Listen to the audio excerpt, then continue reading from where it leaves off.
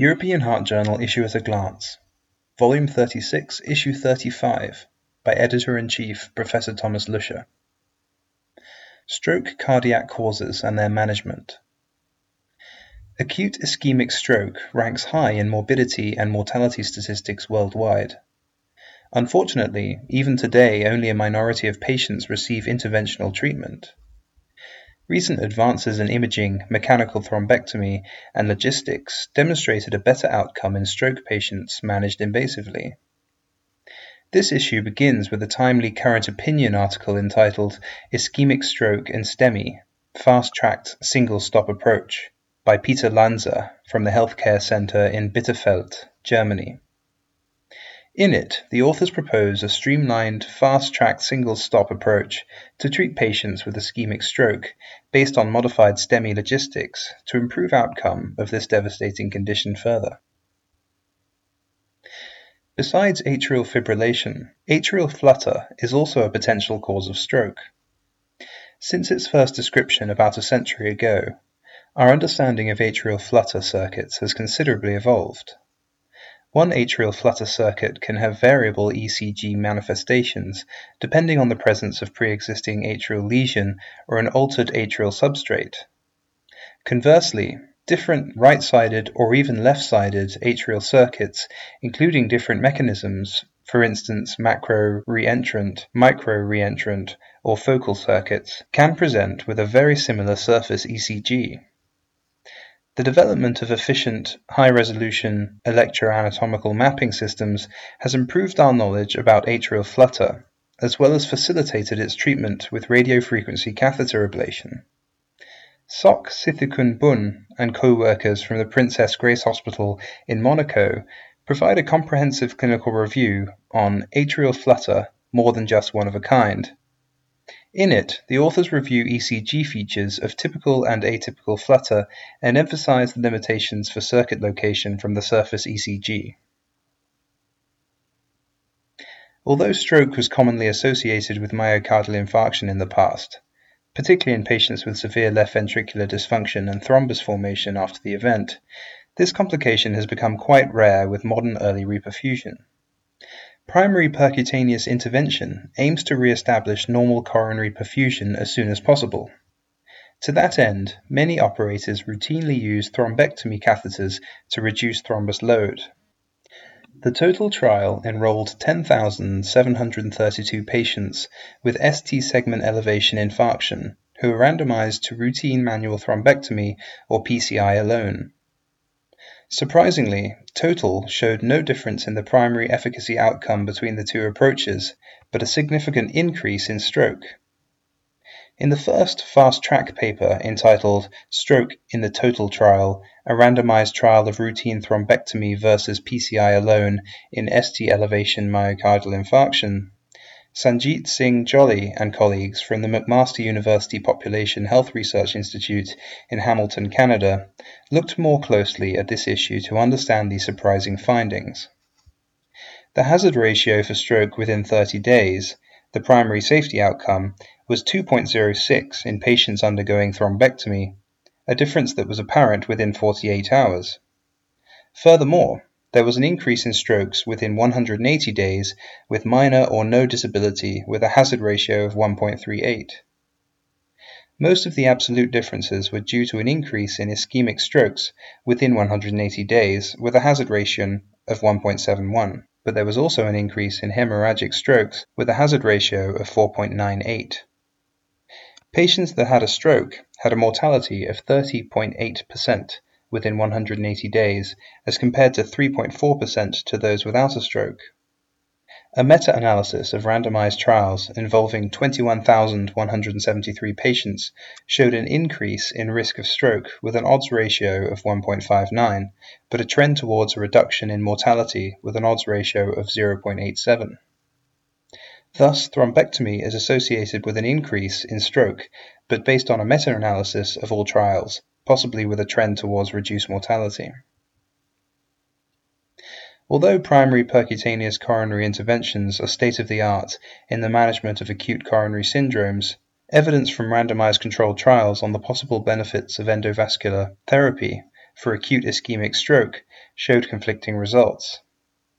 In another fast-track paper on endovascular therapy for acute ischemic stroke, a systematic review and meta-analysis of randomized trials, Partha Sardar and colleagues from the University of Utah Health Science Center in Salt Lake City analyzed clinical outcomes of intravenous fibrinolysis alone compared to intravenous fibrinolysis plus endovascular therapy in acute ischemic stroke. To that end, they selected randomized trials comparing endovascular therapy plus intravenous tissue plasminogen activator, if eligible, with intravenous tissue plasminogen activator alone in eligible patients with acute ischemic stroke. The primary endpoint was good functional outcome, as well as all-cause mortality and symptomatic intracerebral hemorrhage. The meta-analysis included 9 randomized trials, which randomized 2,530 patients with large vessel anterior circulation stroke. Endovascular therapy significantly improved the rate of functional independence compared to fibrinolysis alone, with an odds ratio of 1.66, with a number needed to treat of 9.6. All-cause mortality also tended to be lower with endovascular therapy compared to controls. Of note, the rate of symptomatic intercerebral hemorrhage was not higher with endovascular therapy. Importantly, analysis of recent trials reported between 2014 and 2015 showed even further benefit of endovascular therapy with an odds ratio of 2.3 and numbers needed to treat of 5.2 with similar safety. Thus, in centers with advanced stroke care, endovascular therapy improves functional outcomes in patients with acute ischemic stroke of the anterior circulation and large artery occlusion without compromising safety. Patent foramen ovale is considered a potential cause of stroke due to paradoxical embolism. The use of closure devices has been discussed controversially, with meta-analyses in general providing a trend to a favorable effect of the procedure. Thus, antithrombotic therapy remains potentially a valuable alternative. In the third clinical research manuscript entitled Anticoagulant versus Antiplatelet Therapy in Patients with Cryptogenic Stroke and Patent Foramen Ovale, an individual participant data meta-analysis, David M. Kent and colleagues from the Tufts University School of Medicine in Boston, Massachusetts, notes that the best antithrombotic strategy for secondary prevention in patients with cryptogenic stroke and patent foramen ovale continues to be unknown. The authors therefore pooled multiple observational studies and used propensity-based methods to estimate the comparative effectiveness of oral anticoagulation compared to antiplatelet therapy in 2,385 patients with 227 composite endpoints, i.e. stroke, TIA, and/or death. The difference between oral anticoagulation and antiplatelet therapy was not statistically significant for the primary composite outcome or for the secondary outcome of stroke alone.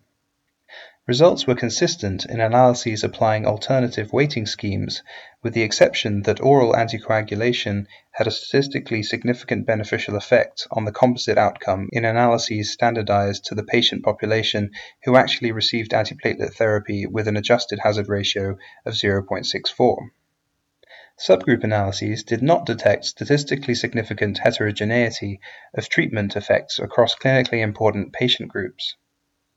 Thus, the authors did not find a significant difference between oral anticoagulation and antiplatelet therapy. Their results therefore justify randomized trials comparing different antithrombotic approaches in these patients. The understanding of the mechanisms of atrial fibrillation is essential for a better prevention of embolic strokes associated with arrhythmia. The complex architecture of the human atria can create physical substrates for sustained re-entry that drive atrial fibrillation. The existence of sustained anatomically defined drivers of atrial fibrillation in humans has been challenged partly due to the lack of simultaneous endocardial/epicardial mapping coupled with high-resolution 3D structural imaging.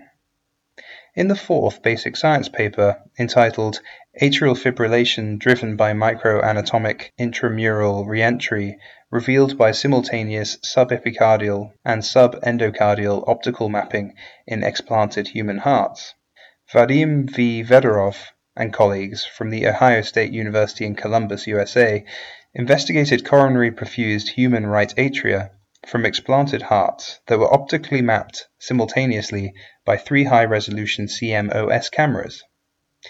3D gadolinium-enhanced MRI revealed that the atrial wall structure varied in thickness from 1 to 7 mm, and interstitial fibrosis causing transmural activation delay from 23 to 43 milliseconds at increased pacing rates. Dual-sided subendocardial and subepicardial optical mapping revealed that atrial fibrillation was driven by spatially and temporally stable intramural reentry with a cycle length of 107 milliseconds and transmural activation delay of 67 milliseconds. Intramural reentry drivers were captured primarily by subendocardial mapping, while subepicardial mapping visualized reentry or breakthrough patterns. Reentrant drivers were anchored on 3D microanatomic tracks formed by atrial musculature, characterized by increased transmural fiber angle differences and interstitial fibrosis. Targeted radiofrequency ablation of the tracks verified these reentries as drivers of atrial fibrillation.